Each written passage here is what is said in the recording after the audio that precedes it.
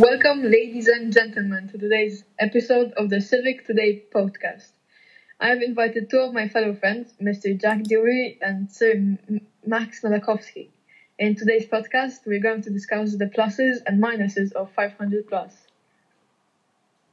Okay, so now let's ask for the opinions of my fellow friends. So, Jack, what do you think of the whole concept of 500 plus? Yes, I think it's a very good idea from Peace, and it's very good that they've brought this into the system. And why do you think that? Well, I think that as it is an additional 500 zloty per child per month, and that can be a huge help for the less fortunate families in Poland, and children from less fortunate families can have a more equal start to life. And Max, what is your opinion about this whole 500 plus? Well, as much as like the program, because I'm not going to lie, it's very good for the less fortunate families in Poland to get an extra 500 zloty per month per child. It can be a huge economic loss, and then it has a negative aspect. It can have a negative aspect on the Polish economy. Could I stop you there? What do you mean by huge economic loss? Because some of the listeners maybe don't understand. Could you explain? Yes, of course. So what I mean is that Polish economy could simply lose lots and lots of money, billions of zlotys each month, because they're just giving away free money, and it's not good for any economy, not just Polish economy, to give away free money, because they will not get any money in return. That's why it's a loss. And why do you think that?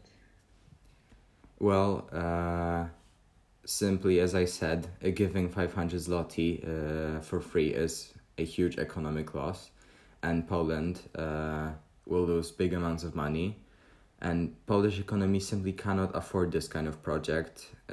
As we know, Poland isn't the richest country, but any country wouldn't be able to afford this kind of project, and later on in our lives, in 10, maybe 15 years, it will result in bigger taxes in our parents and our families, our friends' lives. And Jack, what do you think? Do you have any counter-argument, or do you agree? I can kind of agree with what Max has said. There has been a lot of money given to children, but on the bright side, in 2016 in Poland, there was data shown of a 13 to 15% increase of childbirth here. And all the money that's been given to the parents has helped approximately 4 million children in Poland. And if you look at young parents that may not have a job yet, that haven't got enough money to look after their children, getting 500 zloty per month per child can really help them in many different ways.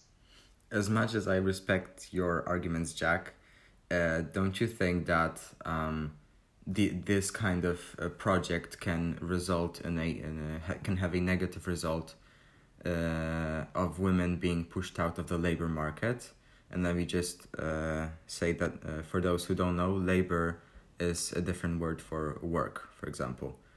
And in the worst case scenario, it could even result in an inflation in Poland, especially that we have our own currency and not euros, so it's easier for Poland to be in a danger of inflation.